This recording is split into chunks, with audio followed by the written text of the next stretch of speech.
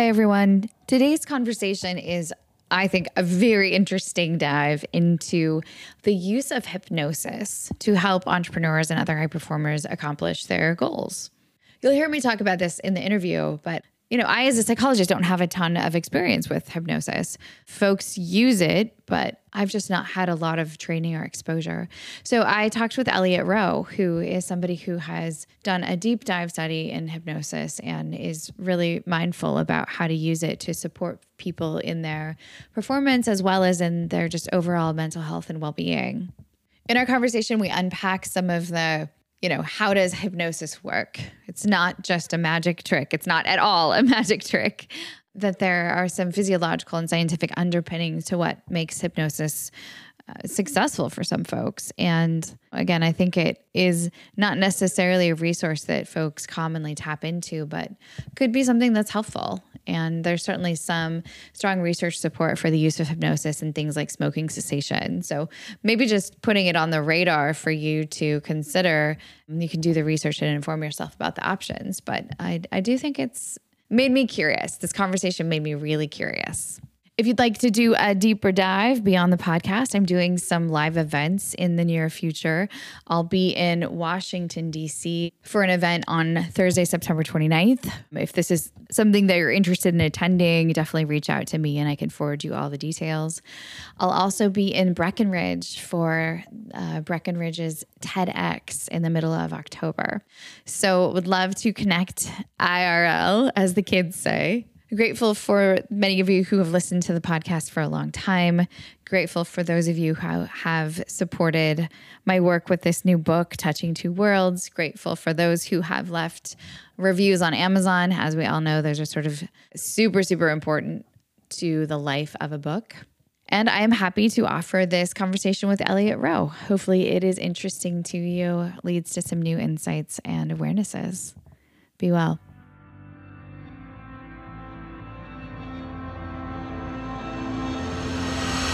Welcome to the Zen Founder Podcast. This is a place where we have conversations about mental health and entrepreneurship. We have a pretty broad conceptualization of what mental health means. Sometimes depression, anxiety, sometimes relationships or physical health. The goal here is to bring some calm into the crazy roller coaster of ups and downs that is life for many entrepreneurs. I'm your host. I'm Dr. Sherry Walling. I'm a clinical psychologist and an entrepreneur, married to an entrepreneur, live in the world of entrepreneurs, and I'm so pleased that you have joined us for this conversation. Well, Elliot, it's really lovely to be able to have time for a conversation with you. And I think the place that I wanted to start is by talking about hypnotherapy, hypnosis. As a clinical psychologist, we get like a little, it's like a chapter that we read. Or people can do a specialization in that, but it's not often done anymore. So to meet like a real live hypnotherapist is kind of extra special.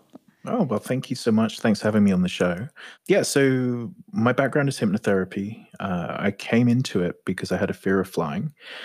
So about 15 years ago now or so, I'd had a fear of flying all my life. It stopped me doing long haul flights. And for short haul, it would ruin my vacations. So I'd worry about it from when I booked the flight to when I got on the flight. I'd go on vacation. I'd worry about getting on the flight back. I mean, it was sort of would take over the whole process of a holiday for me. And someone recommended a hypnotherapist, and I was very skeptical. And I went to see her. And there's no magic in hypnotherapy. It's not like stage hypnosis. You're not collapsing. There's no swinging watch. It's very like guided meditation. And she took me through this meditative state. And then as I got very relaxed, she asked me to bring up memories around flying and the feeling of the fear. And initially it brought up some memories of being in turbulence on a plane. And then it got to a very early memory of me being a small child at my grandfather's house and being shown a picture of a small plane and being told it had crashed and killed his business partner. We then reframed that memory. So looked at it from a rational viewpoint rather than the child's viewpoint. And I felt completely different about flying after that session and was comfortable to fly. So it changed my life.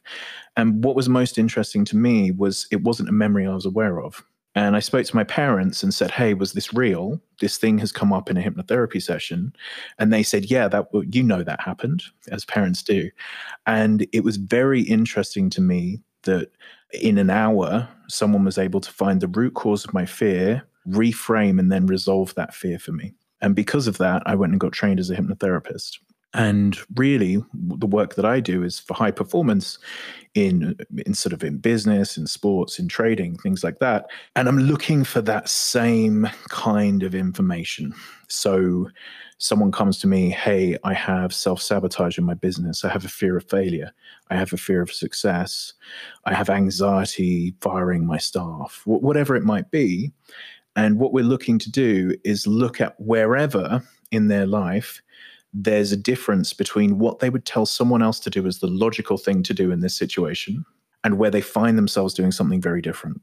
And if they're doing something different to logic, there's an emotion that's playing some kind of protection mechanism. And we're looking to go in, understand where that emotion is coming from and what the narrative of the program is. And oftentimes it's, I'm not good enough, self-worth, as I say, fear of failure, fear of success, things learned in childhood. And then we go back to those memories, reframe them from an adult perspective and remove the emotion that's causing the fear. So that's a very quick explanation as to what hypnotherapy is and the sort of process that I'm using. Is there almost always an index memory? You know, in your story, there was this one kind of specific moment of being shown this picture that led to or was the roots of the other. Is that typically the... There's typically an initial sensitizing event. So that would have been mine. And then usually for a phobia or fear to be created or a change in behavior, there's then secondary events that prove that that's correct. Another example would be, someone saying, I'm scared of spiders. Why do you think you're scared of spiders? I'm scared of spiders because when I was at school, someone threw a spider in my hair, right? That's actually more likely to be a secondary event because the reason it was scary that someone threw the spider in your hair is because when you were younger, your mum screamed when she saw a spider and you knew that spiders were something that potentially you should be scared of. And it's the same with things like rejection. We learn to fear things in the initial sensitizing event, which can be, they don't have to be extraordinarily traumatic things. They can be hints. They can be feeling that, my parents might prefer my brother more than me, or, it's these subtle hints from childhood. And then the mind starts looking for commonality. It wants to prove itself correct. And if someone feels judged, they will find an awful lot of evidence that they're being judged in many, many parts of their life. In the same way as if someone thinks that they're loved, they're going to find a lot of evidence that they're loved in lots of parts of their life. But there is usually this core memory, this initial sensitizing event, and then a series of events and memories that then consolidate that program. I think what's so interesting about hypnotherapy particularly is the integration of the body in that deep, relaxed state. So as I hear you talk, the psychologist in me is sort of like mapping this theory onto other theories. Like in a way, you're talking about cognitive theory, right? You have an experience, then you collect data that enforces that experience. It becomes a way of seeing the world. It gets embedded and you act from it, which is a very cognitive framework of understanding behavior. But what's so interesting about hypnotherapy is that sense of being able to get underneath some of, in again, my language, defense mechanisms or some of these patterns, but the importance of that relaxed state. You're not just talking about then this happened, then that happened, then you felt this, then you did this. There's something else that's happening that's a very physiological experience. So effectively what we're looking to do is to, as you say, get someone into that trance state and then elicit the subconscious to become dominant over the conscious mind. And you're doing that through visualization and having them describe things that aren't there. It's bypassing the conscious critical faculty. So you get to this very relaxed state, and then I'll be saying, I'd like to picture a door in your mind and describe it to me. You'll say it's a black door, a red door. And then we'll say, okay, I'd like you to step through that door and it leads onto this beautiful beach. Describe the beach for me. Where are you? And the client will start to say, I'm on a beautiful beach. It's got white sand. The sun's on my skin. We both know that beach doesn't exist, right? But they're describing something as if it's real. And once they're in that state, they're in this sort of almost a state of imagination, and they're in their subconscious. They're not in their conscious mind. And then from there, those defenses that you're describing are lowered. And we're then tracing the true emotion. So we then elicit the emotion, the physical response to the emotion. So you described that when you're speaking to your investors in your company, you're feeling physically sick in your stomach. What does that feel like? The last time you spoke to your investors, describe that feeling for me. And they'll say, I feel sick in my stomach. I feel a pressure in my chest. I can't breathe. Excellent. When else in your life have you felt that way? And because the subconscious knows why it's creating the physical response, it will give you the list of memories as to why it's decided to create that response for you. It's just sort of the basics of the program. I guess I have two questions simultaneously. I'll think of them in order. I'll do my best. Both at once. Yeah. So some people are not hypnotizable, right? Is there, or at least that's the theory. So I'll tell you the idea. You tell me what you think. But that idea that there's a level of imaginative capacity, or some might say suggestibility, that makes someone have a better outcome with hypnosis. I haven't seen that very frequently through my career. So when you look at the research on hypnotherapy and hypnosis, a lot of it is about suggestibility, as you said. So that would be how good you would be as a participant in a stage show. And for me personally, I've had stage hypnotists try and hypnotize. Like, I would not be good in a stage show. Like, it just doesn't work like that with me. I'm not very suggestible whatsoever. However, I'm a very good participant in a hypnotherapy session. And there's a difference between suggestibility, which is being told to think something and accepting it, versus the sort of work that I do, which is regression-based hypnotherapy, which is bringing up memories and then the client solving their own issues. So there's sort of a shift between the two. So I've probably worked with, these numbers sound too round, but they're pretty accurate. Probably around 2,000 clients, and I can think of 2 clients where it just wasn't the right fit for them. And that was when there was truly no capacity to visualize. So even in normal life, if I said, can you think of a pink elephant? Most people can think of a pink elephant. Or can you picture your garden? Or can you picture a beach? And I've had a couple of people who their minds don't work in that way, and that there is literally no capacity for visualization. If there is some capacity for visualization, that's enough, because it's, as I say, it's not suggestion, the work that I'm doing, it's regression based. And it's just not the same issue as a lot of the research that's been done historically on hypnotherapy from what I've seen in the results of my clients. And I'm about 14,000 sessions in. So it's not like... You didn't just start yesterday. You're not making this. Yeah, it's a lot of data over 12 years. And that's what I've seen with it. There are hypnotherapists who just do suggestion work. And in that case, yeah, how suggestible the client is very important for the hypnotherapists who work in suggestion. Why do you think that hypnotherapy has a little bit of a bum rap, or a little bit of like a snake oil suspicion?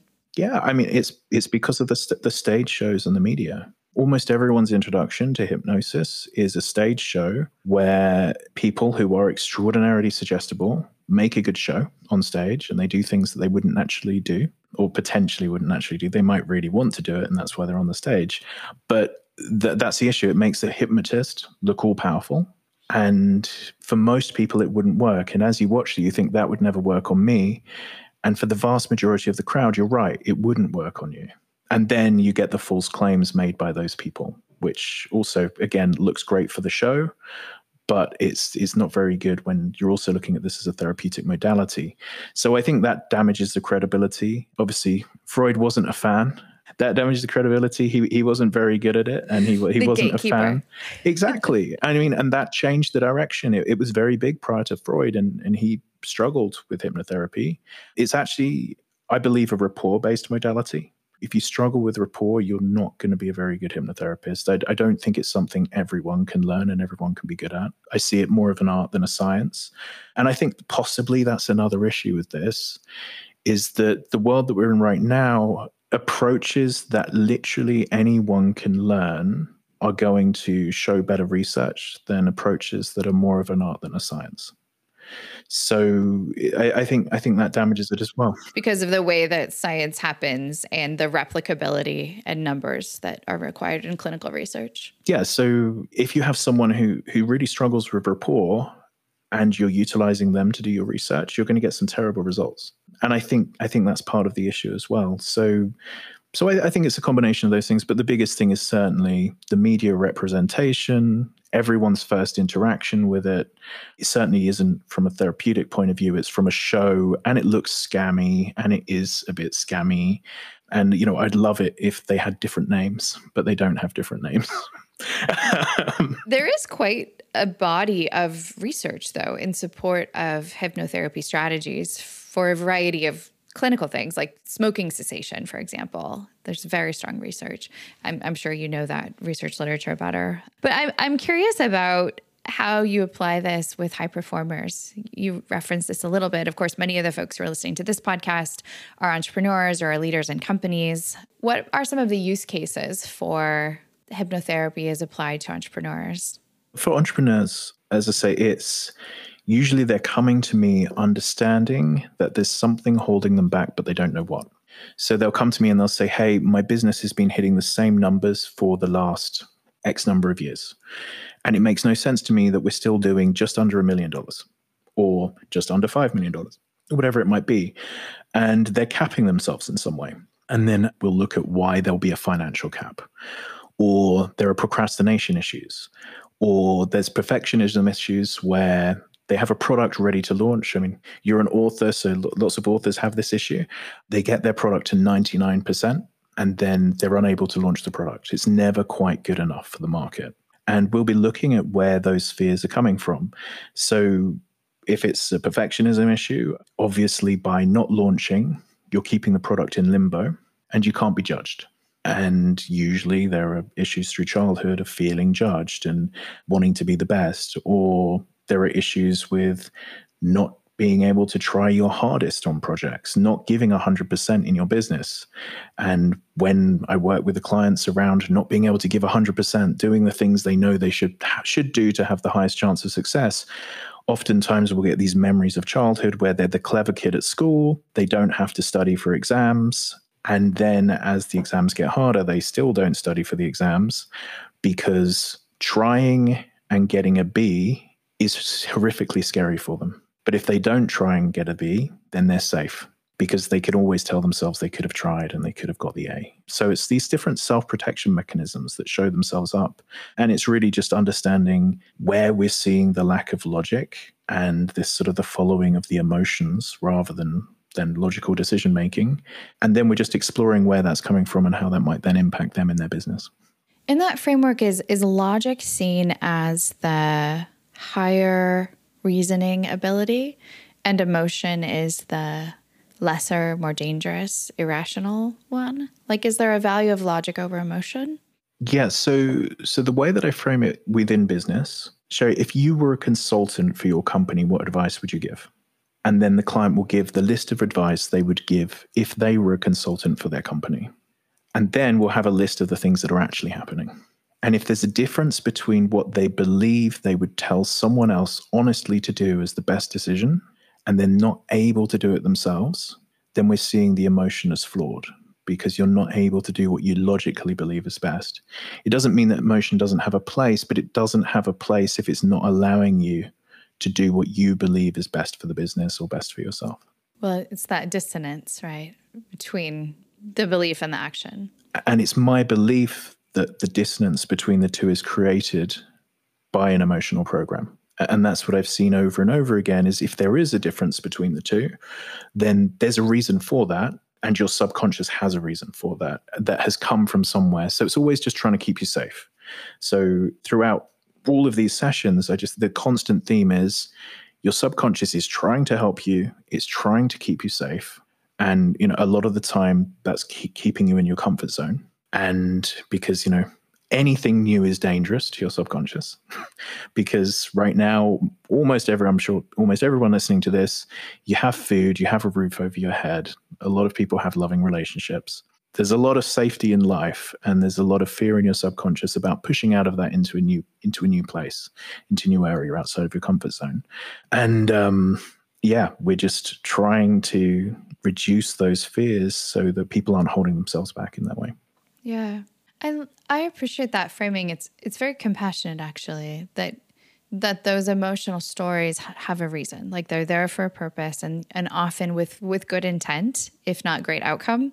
the good intent of your safety, the good intent of your well-being. And I find that nuance is so helpful to bring into a coaching relationship, because I feel like there are plenty of coaches and consultants out there who are working with high performers who will just sort of stop doing that. There's this like override, this pushing, which like it kind of functions like mindset porn. Like it feels like it's the right thing. It feels good. It sort of functions a little bit. Just get up at 4 a.m. Right? Just get up at miracle 4 a.m. morning, miracle morning. It's like, okay, we can just push and hustle our way on through, right? Yeah. And you have to be aware if you're trying to do those things, there's going to be a brake on, and your subconscious acts like a brake. So you're driving with the accelerator, but your subconscious is going to be burning a lot of energy if you're just trying to force your way through these programs. Yeah, as I say, I just view this as you're trying to be kept safe. And a lot of the time, it's 8-year-old you that's trying to keep you safe. And 8-year-old you wasn't the best decision maker. 8-year-old resources, 8-year-old frameworks. Yeah, exactly. But we're still running the 8-year-old programs. And if we can start to change those programs and make them adult programs, so going back to those same situations that created them, the school bullying that was terrifying when you were 7 years old, but looked through adult eyes, this is a 7-year-old pushing over another 7-year-old. It doesn't need to be life and death and terrifying. We can remove the emotion from that. That program is very different, and it can be a lot more effective moving forward. So for folks who are curious about potentially exploring this modality, what are some of the questions that you may suggest they ask if they're exploring working with a treatment provider who is advertised as a hypnotherapist? How do you kind of separate the really good quality from? First of all, I'd be looking for testimonials.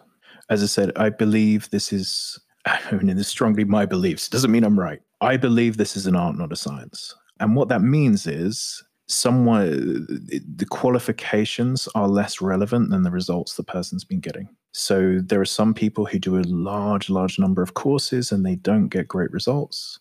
And there are other people who don't do as many courses but have incredible results. So I'd be looking for testimonials. I'd be looking for someone who's very busy. So typically coaches and therapists who are very busy are good, and coaches and therapists who can fit you in tomorrow aren't as good. And for those of you on my waiting list, that's why. Yeah, exactly. And then also ideally someone who's worked with a friend of yours.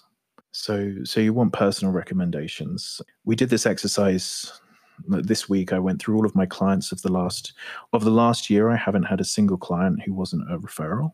And in the last 2 years, I've had one client who wasn't a referral. And that's relatively normal for people who are successful in the industry, in coaching. If someone is really hardcore advertising and 95% of their clients are coming from adverts and it's not referrals from former clients, that would be a bit of a red flag for me. It doesn't mean they're bad, but it's, if you get good results, your clients refer you to their friends and then you're busy. And that's typically, what I've seen with high quality coaches, not just in hypnotherapy, but just with any form of coaching or consultancy, that should be the main driver for business. And probably lots of other businesses as well, but certainly in our line of work. Yeah, probably every business. Yeah, restaurants, like hotels. Yeah. Well, thank you so much for your time, Elliot. If folks want to know more about you or your work, where's the best spot for them to learn more about all that you're working on? Okay, so I have a website, elliotrowe.com. You can apply for coaching there. We have a whole team of coaches, so there's sort of someone for everyone. And then I have an iPhone and Android application called Primed Mind, where you can download hypnosis audios, and you can download that for free and try it out. Amazing. Well, thank you so much. It's been great to chat with you. Hey, thanks for having me on the show. Thanks for listening. We'll be back in 2 weeks with a new episode of the podcast. In the meantime, feel free to check out zenfounder.com for lots of resources about the kinds of conversations that we have on the podcast. You can get information about working with me, about maybe joining a Zen tribe. It's sort of like a mental health boot camp for entrepreneurs. We also have lots of content on our blog, links to resources in our courses and books for sale. So check us out there, and we hope to provide anything and everything that you might need to make the entrepreneurial life a little bit easier.